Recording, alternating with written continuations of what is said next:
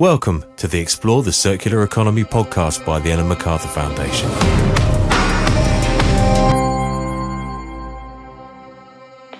This is the Explore the Circular Economy podcast, where we discuss how to move away from a linear take-make-waste economy to one that designs out waste and pollution, keeps products and materials in use, and regenerates natural systems. A circular economy. My name is Laura, and I am the host of this podcast. In today's episode, we are joined by two special guests. Walter Stachel, widely known as one of the key people who formulated the concept of the circular economy and the founding father of the performance economy. We are also joined by Amanda Ravenhill, the executive director of the Buckminster Fuller Institute and the co-founder of Project Drawdown, considered the most comprehensive plan ever proposed to reverse global warming. Both focus on solutions that regenerate the Earth's ecosystems and combat climate change. We'll be asking them about system change, solutions, and what it will take to transform the economy. I kicked off the conversation by asking Walter the progress that he has seen in the circular economy framework over the last decades. Hello, and thank you for the invitation. This term, circular economy, was coined in 2010 by Dame Ellen and her team when they founded the Ellen MacArthur Foundation and had to choose a theme for its activity. Within 10 years, the term has become a household name and is now used worldwide by dozens of events such as the annual World Circular Economy Forum. Circular economy features as a key priority in the 2020 European Green Deal, which reflects the commitment of President von der Leyen's Commission to address the climate and environmental crisis. The term circular economy has now fully replaced my term of an economy in loops, which I had used since 1976. And I also, from what you're saying, it seems like the circular economy is in a lot of key places at the moment. But what have been, in your opinion, like the biggest milestone that it has that it has achieved since the very beginning? Because you always say that circularity has always been there; it's in nature. But we've seen how many articles are being written about the circular economy at the moment. How many books, including your book, which we have here today with us, right, Seb? The Circular Economy, a User's Guide. We have your book, and well, in this book you've explored many different things. But basically, Walter, what I would like to hear from you is what have been the biggest milestones over the last decades? Well, the circular economy has always been with mankind, but it was a circular economy of poverty, of scarcity. People didn't have a choice and they had to do with what they had. So today we have a very different problem in industrialized countries of a circular economy of abundance, in a society of abundance. And therefore there's no more necessity. So therefore people have to be motivated to adapt their behavior. And this is the biggest change that we are still fighting with, convincing people that basically be happy with what you have and enjoy what you have and take care of it. I want to go back to 1976, Walter, just for one moment, transport ourselves back there, because you mentioned that you talked about an economy in loops in 1976. What made you come out with that observation? What was the impetus? I guess, were you a researcher at the time? What drove that insight? Well, the definition of an economy in loops was the conclusion of a report which I wrote for the European Commission in 1976 on the potential for substituting manpower for energy. So I was concerned with the rising oil price and the rising unemployment, and suggested that we should substitute what we have too much labor for what we have not enough energy. So substitute, trying to find approaches, strategies to substitute manpower for energy. And so I was really driven by the job creation issue. And interestingly, that's a challenge that's continued to be very pervasive in the economy. You know, that's a thread that's existed since the 70s and still very prevalent today. Absolutely. And unfortunately, with what's happening at the moment, I think the hidden unemployment is rising again. And it will not be solved by increased production, by growth, economic growth. And considering some of these these challenges that you are mentioning, Walter, that are key for us as humans, because jobs and the work we do, it's a really important part of the economy. But not only these, we can also see the legacy of many of the things that we've been doing for years, the way that we make and use our products, the plastics and pollution that we can see in the ocean. But you always say that you are optimistic and you're hopeful. Why? Why is that? Why do you think the circular economy can solve some of these challenges?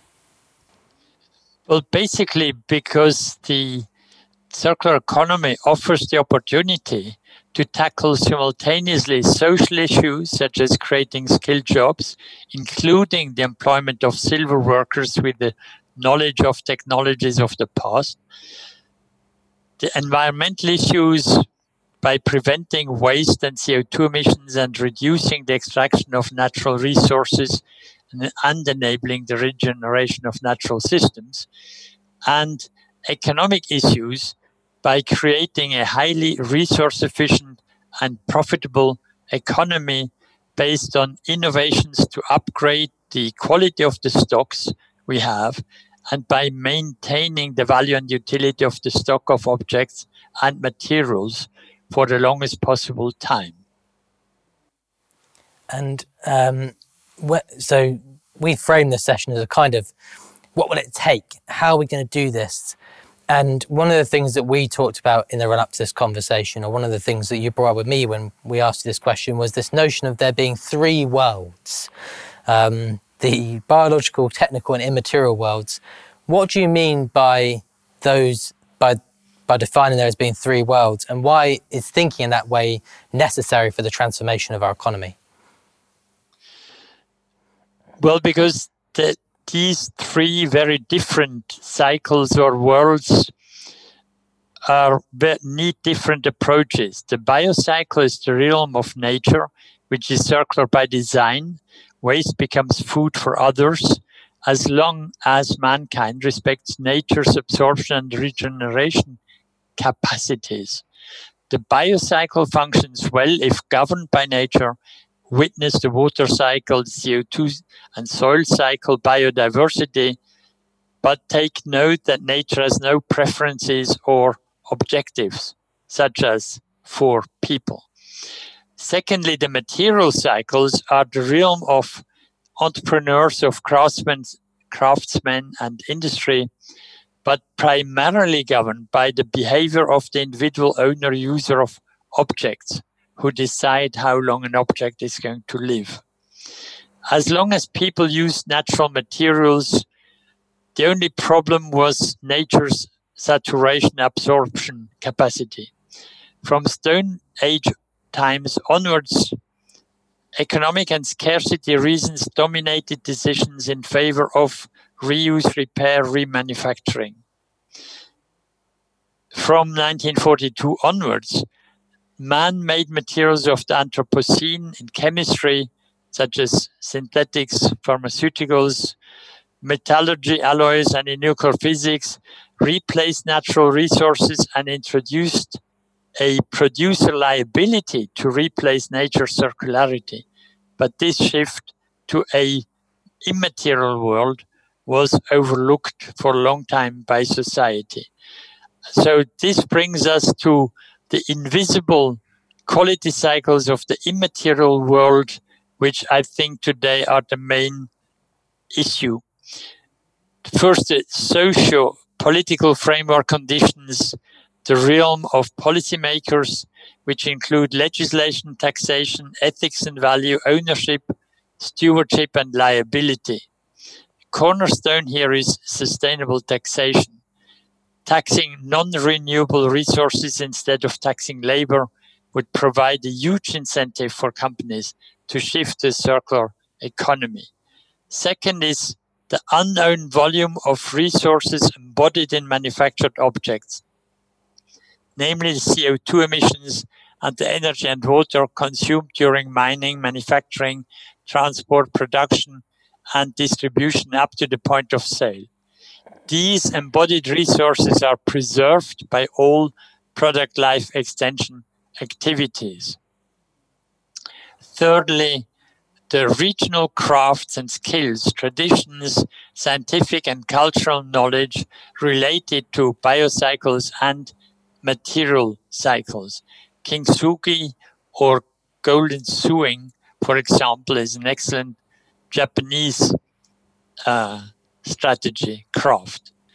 Fourth, the performance economy, selling performance and objects as a service through business models of rental, operational, leasing, sharing.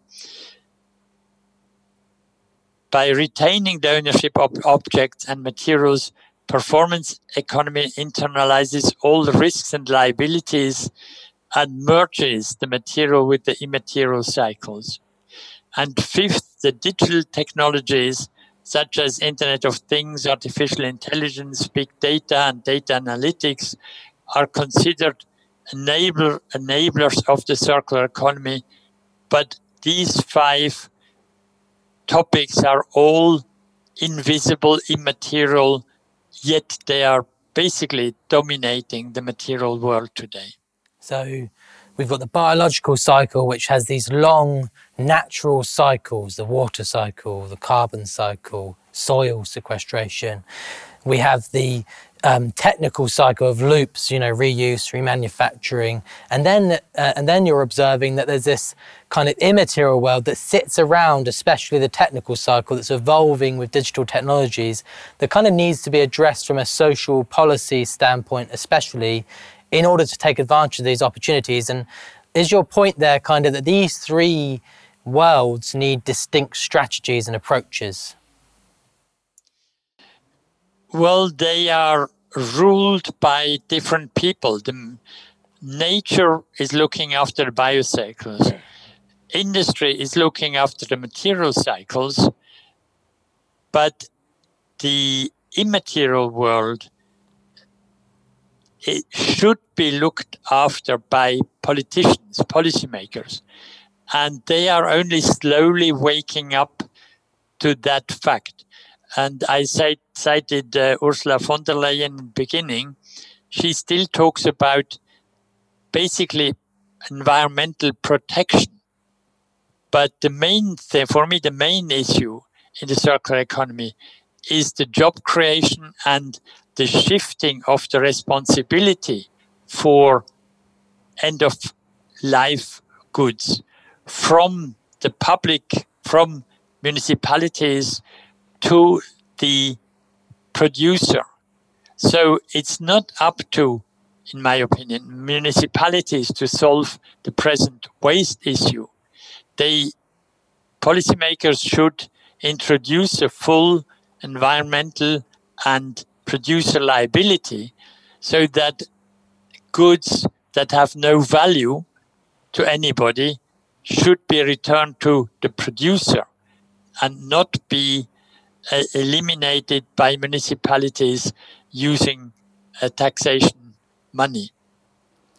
And Walter, do we have an example at the moment of how this has been done already in practice, just to kind of illustrate a little bit the impact of this?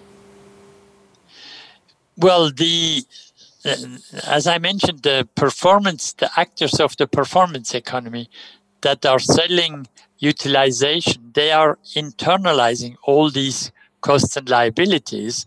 Think of a hotel, a taxi driver,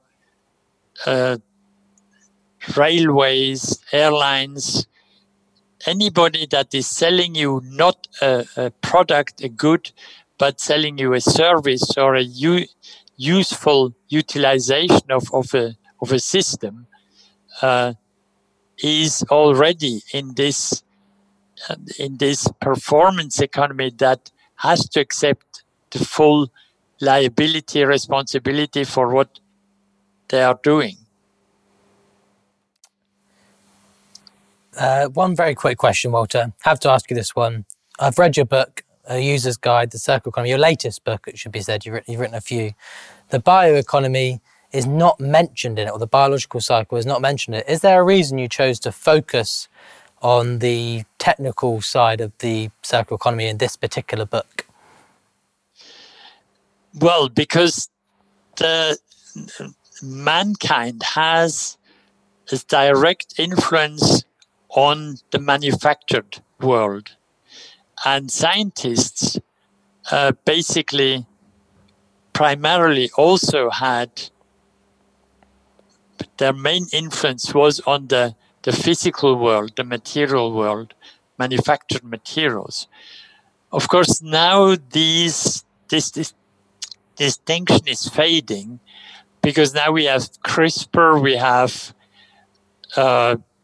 biosimilars, we have science and nature are getting mixed up, and it's no longer quite clear who has the responsibility or if nature is capable of dealing with these new things such as hormones, DNA, RMI, nuclear medicine. There is a long list of basically natural elements, but that are modified, changed by man. And so the question arises, is this not in the responsibility of the inventor, like plastics? Do we really want these, for example, the hormones, estrogens, all these things ending up in nature? Because we don't know what nature can do with it, or if it's going to change the genetics, the hormones in food, in fish.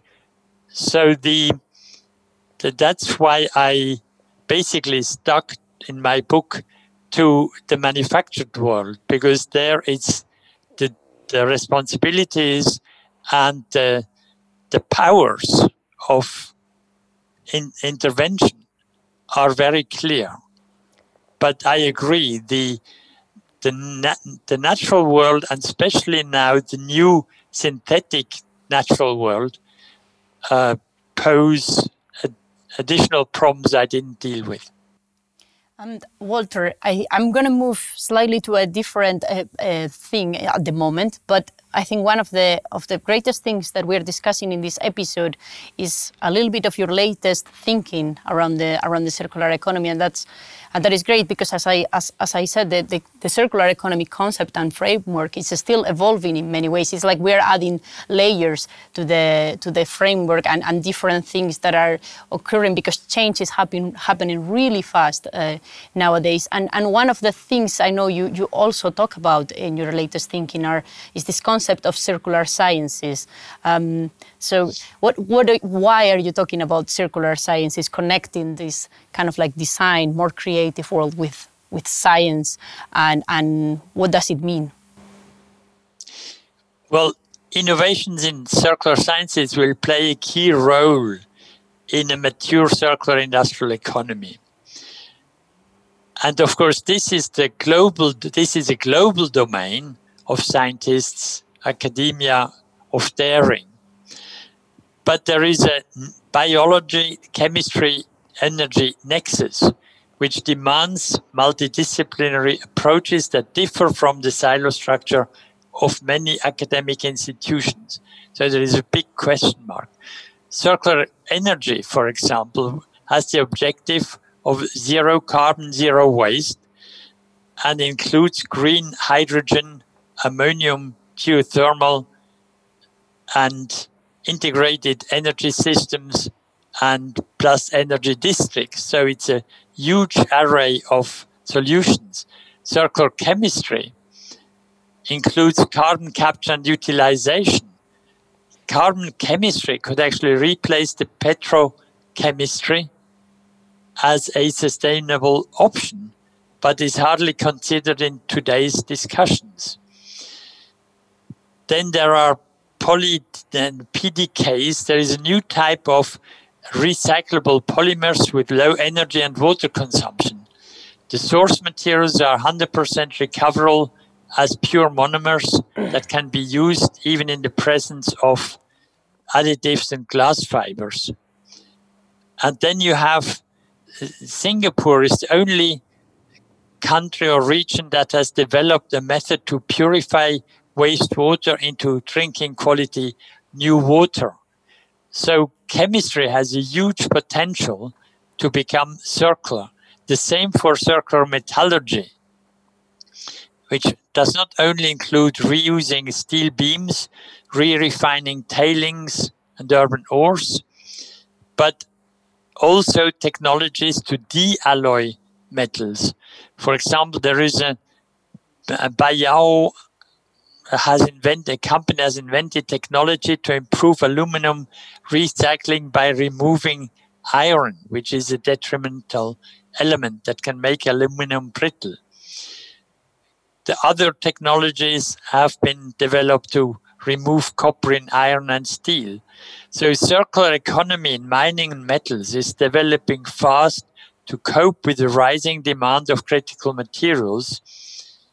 And a lot of researchers are working on it, but it has a very low visibility. And I don't think politicians, except for research funders, are really aware of what is happening here. What if we applied the same scientific innovation to the way we can remake things that we do to the way we make things, is what I hear you kind of saying, Walter. I know you've called this the transition from the era of R to the era of D before, so from reuse and recycling to depolymerizing, for example. Yes, basically closing the loop, but by no longer having the necessity of the area of D, because very often it's an end of area of D is an end of pipe solution. But the better solution would be, for example, to have plastics that can be very easily depolymerized, metals that can be de-alloyed, that can be reused.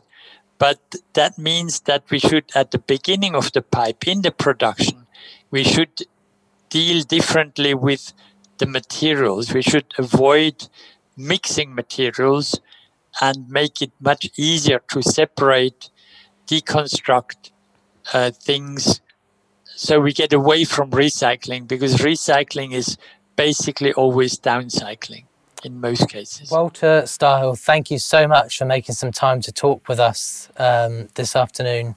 It's always a pleasure, and I hope that you at home also enjoyed that. So we heard how from 1976 to 2020, the circular economy is still a response to many of today's macro challenges. We heard about the three worlds, the technical, the biological and immaterial, and we talked a bit about this notion of circular sciences. How do we start to apply our mind to the sciences in terms of how we transition away from the era of R to the era of D.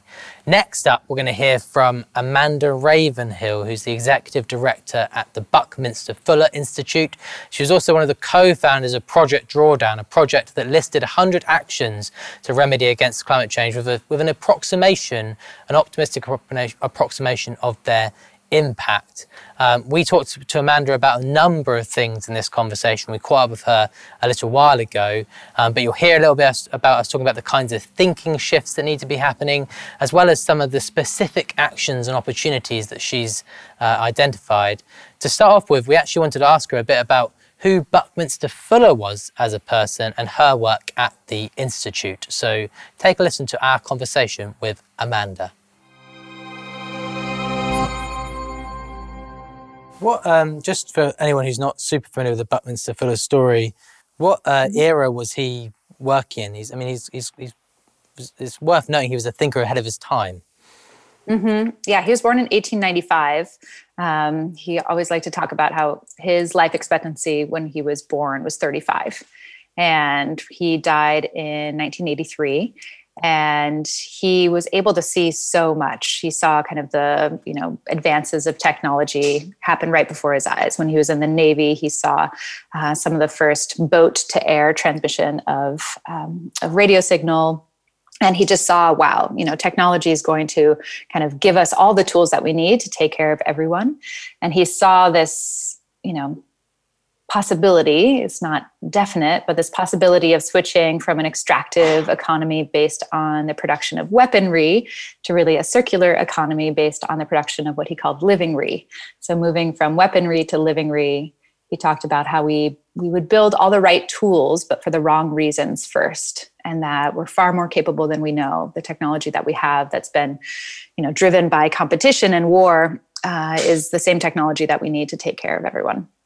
The right tools for the wrong reasons. And I think very synergistic with some of the things. I think it's obvious from your story and the way you told Buckminster Fuller's story why in some ways you've ended up gravitating towards that organisation. It's also synergistic with a lot of things we talk about in this show where really the solutions are available, and often the piece that we're working on or talking about in programs like this is the types of thinking that we need. It's almost the thinking shift that's the hardest piece of the puzzle, because this ultimately comes down to people. One of the things that's really common across your work, Amanda, is talking about systemic thinking or how we think systemically. And you fronted it a lot very clearly in your introduction of your own story. How do you go about that? How do we get to a point where people look at challenges like climate change in a different way, in a way that drives towards solutions rather than only talking about the problem? Mm-hmm. Yeah. Buckminster Fuller always said, start with the universe. So it's so important that we flex our muscles to be able to see really the whole context of any scenario instead of just kind of overly reducing it just to its parts, because then you'll miss things. And so many kind of good intentions have gone awry because we've just looked kind of more bluntly at saying, how can we solve this one thing? And then we end up having kind of this like squeeze out, this knock-on effects or downstream effects of what we do that sometimes are like a higher order of magnitude. So we're actually creating more harm than if we hadn't intervened in the first place. So start with the universe, kind of always try to look at the whole context. And one of the tricks for this is to always aspire to solve more than one problem at once. So if you're just trying to, feed people, but you're not looking at the health of soil or the health of communities or the nutrient density of that food or the water cycles around it. If you're just looking at, caloric intake, you might end up creating, a really bad malnutrition cycle, and you might go from starvation to obesity, Whereas if you look at the whole system and you say, okay, how can we feed people while also taking care of the water cycle and the soil and looking at climate, then you're going to kind of anticipate what the whole system is.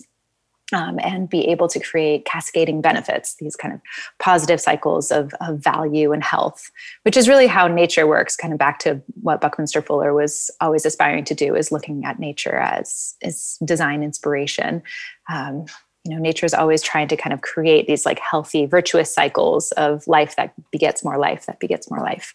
And I guess that also links to another systems thinking that we're very inspired by here at the Foundation of Joel de Rosnay, who talks about the macroscope, the ability to kind of zoom out and look at the whole system, and then also to zoom in and look at what are you trying to do in terms of actions. And that feels like what you attempted to do in some ways with the Project Drawdown work. Do you want to give us just like kind of a 30-second intro in terms of what Project Drawdown exactly was and why you were part of setting it up? Mm-hmm. Yeah. So in 2013, Paul Hawken and I started Project Drawdown really out of a frustration of not being able to see the future that we wanted. And I had been working in climate for over 10 years at that time. And no one had told me that it could actually be reversed, that we could see global cooling in my lifetime. Like we had 350.org, I worked with them. We had that goal of 350 parts per million. But the narrative really wasn't out there of like, what does it look like to solve this? And also the narrative around climate was climate and energy. It's kind of like almost as if it was one word. And I knew there was much more to that, that food and land and materials and girls' education and so much more, family planning go along into what we need to do to solve climate change. So Paul and I put together this amazing coalition of researchers from around the world, and we created what's now a New York Times bestselling book called Drawdown. It's 100 different solutions to climate change, mapped, measured, and modeled over the next 30 years to see both the climactic and the financial impact. And it's a $74 trillion business opportunity to solve climate change while also just creating all of these cascading benefits. And I guess is that something that's updated now regularly, or is it that's now a program of activity that they sort of readdress it, remodel it regularly? Yeah. The Drawdown 2020 review is out this year. So we have all new models, and we'll also be releasing kind of an interactive database in the next year, so people can go in and kind of see. Obviously, it's a whole set of models, based on a lot of assumptions. But if you can go in and kind of tweak them, then you can see, the latest kind of optimistically plausible scenario we like to say is that global cooling will happen in 2053. Global temperatures will peak at about 1.5 degrees above pre-industrial levels, and then decline in 2053. And so you can go in and kind of see what that is all comprised of. But 12 of the top 20 solutions are land and food based. And so that's kind of a big thing that's happening now. There's a new film out called Kiss the Ground that tells that story really well. And kind of we're waking up to regenerative agriculture, and oceans too, kind of land and ocean use being kind of the saviors of the story of climate change. This idea of trying to do more good and not just less bad. And exactly. Amanda, and to love carbon. I think that's a big switch that's happening. It's not about demonizing carbon. It's about, realizing that it's what makes life. And it's just kind of, Buckminster Fuller like to say that pollution is just resources that we aren't harvesting correctly. And so, we have this excess trillion tons of CO2 in the atmosphere. We can bring it back down. I like to say that carbon is the element that holds hands and collaborates, at a kind of molecular level. That's what happens with carbon. And I think that's what we all need to do with it and with each other at this time. So, Amanda, I'm really happy to hear that you saw more than that energy climate connection, that you saw that there is much more than that to do, because actually one of our recent papers we looked at how a circular economy scenario, what kind of impact could that have on climate change, and we found out that although renewable energies are super important, relying only on switching to renewable energies and improving energy efficiency could only help us tackle 55% of all our global greenhouse gas emissions, while the other 45% actually comes from the way we make and use goods. And in fact, you also mentioned regenerative agriculture, and we looked at how, circular economy scenario could look for food, and we found that actually regenerative agriculture was one of the three key main strategies that could help us reduce by 49% the total global greenhouse gas emissions of the food system. So just for our audience who might not be familiar with this specific topic, could you give us a 30-second intro to what regenerative agriculture is? Yeah, of course. Regenerative agriculture mimics how life has kind of managed soil and biomass for billions of years. And so a healthy soil, a teaspoon of healthy soil has more microorganisms in it than there are people on Earth. Soil that's healthy is so alive. There's so much happening. And regenerative agriculture really manages for healthy soils. And then in doing so, it balances the carbon cycle, balances the water cycle, increases resilience to extreme weather events. Like I said, the temperatures likely won't go down for another couple decades. So I like to call this the awkward era, the next couple decades, where the bad news is going to get worse while the good news also gets better. But we need to increase our resiliency to these extreme weathers. Obviously, all the fires happening around the world right now are showing us that. But if we can bring more moisture to our agriculture and land use practices, then that fire doesn't have as much to burn up. And then we're also more resilient against droughts because there's more water in the system, and floods because the floods don't kind of erode everything. So I like to think it's like a lot of people are rightfully so very scared right now and kind of preparing for the worst case scenario. But in doing that, they're kind of like coming back to land and realizing they need to grow food for themselves and realize they need to be kind of in right relationship like this. But if you look at the best case scenario, it's actually some of the same practices. And I find there's kind of like a calming nature of knowing that like growing our own food, kind of bringing more water cycle health to our local areas, can help us both kind of brace for the impacts that are coming in this awkward era, but also build into the future that we all want to live in. And it's worth saying that regenerative agriculture, or at least is a collection of practices, and some of those practices feature on your project drawdown list.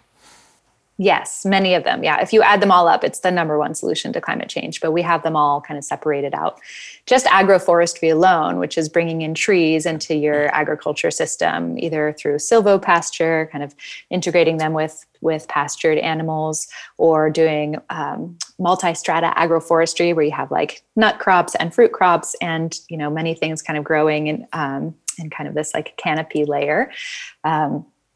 Those just agroforestry alone would be the number one solution to draw down. So there's a lot of ways to kind of slice the pie. But yeah, like I said, 12 of the top 20 solutions are food and land. And Amanda, you often talk about this concept of a generous economy and regenerosity.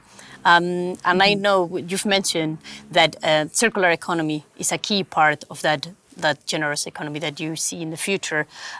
Could you tell us a bit more about how this looks like and what different trends you see part of this future economy? Yeah, of course. Well, Buckminster Fuller did this really great research study in the 60s. He declared the design science decade, said that it would take 10 years if we really dedicated ourselves for humanity to kind of retool the earth to work for 100% of life. And the Buckminster Fuller Institute, we've just rekindled the second design science decade. He was often 50 years ahead of his time. But in the research that he did, he found that we actually do have the technological capability to take care of everyone. And kind of shifting from that zero-sum game of I can only profit at someone else's expense to a positive-sum game of we can both benefit and then could create more benefit that makes it easier for others to benefit. It's a really big paradigm shift. And he said it would take about 50 years. He said this in 1970, for all of our institutions to kind of crumble based on that scarcity mindset and move over into more of a generous mindset. And so here we are. The generous economy is, alive and beginning to thrive. It's not quite there yet, but we see kind of tags of what's happening, milestones where we're shifting from, kind of ownership to access, what's called the sharing economy, moving from kind of product-based economy to a more service-oriented economy. Some people call it the caring economy. Kind of overall just moving away from that you or me understanding of the world to a you and me understanding of the world. And I think that's where kind of generosity comes up, and we have more access to information with open source, more access to kind of ideas of moving from shareholders to stakeholders. There's a lot of different components that kind of exemplify, moving from an extractive kind of, exchange-based economy to one that's more around gifting and celebration, moving essentially from competition to cooperation, and still seeing that it can create that economic churn that can keep us all alive and thriving. One way to look at it too is just kind of moving from a more mechanistic way of understanding the world can tend to be overly reductionist and just looking at the components. Whereas if we look at a living systems way of understanding, we really see the kind of integrated whole and all of the different flows where waste can equal food, and someone's success equals everyone's success. And Buckminster Fuller talked a lot about the shift from thinking of evolution as survival of the fittest to really evolution as a survival of the fitness within your ecosystem. So how much you give back and how well you fit within this larger web is actually what will determine survival and evolution. And humans have been co-evolving with nature for millennium. We have been these kind of apex healers and apex gardeners. It's really only in the last 500 years or so that our main identity is kind of one of more like apex predator and trying to control nature so much. So kind of coming back into realization that humans have been co-evolving with nature and that we really are nature. the story of separation is kind of losing its stronghold over society, and we're really becoming to acknowledge just how interdependent everything is. So we've heard from Walter about his latest thinking on the circular economy framework and how we could include three worlds: the biological, the technical, and the immaterial. We've also heard from Amanda on the ways in which a move towards a generous economy that is built on the concepts of a sharing and regenerative economy can lead to a prosperous future. That is all for this episode of the Explore the Circular Economy podcast. Don't forget to subscribe, rate, share, and comment wherever you are listening to this podcast, and we look forward to seeing you next time. Thanks for listening to the Ellen MacArthur Foundation's Explore the Circular Economy podcast. Don't forget to share, rate, and subscribe.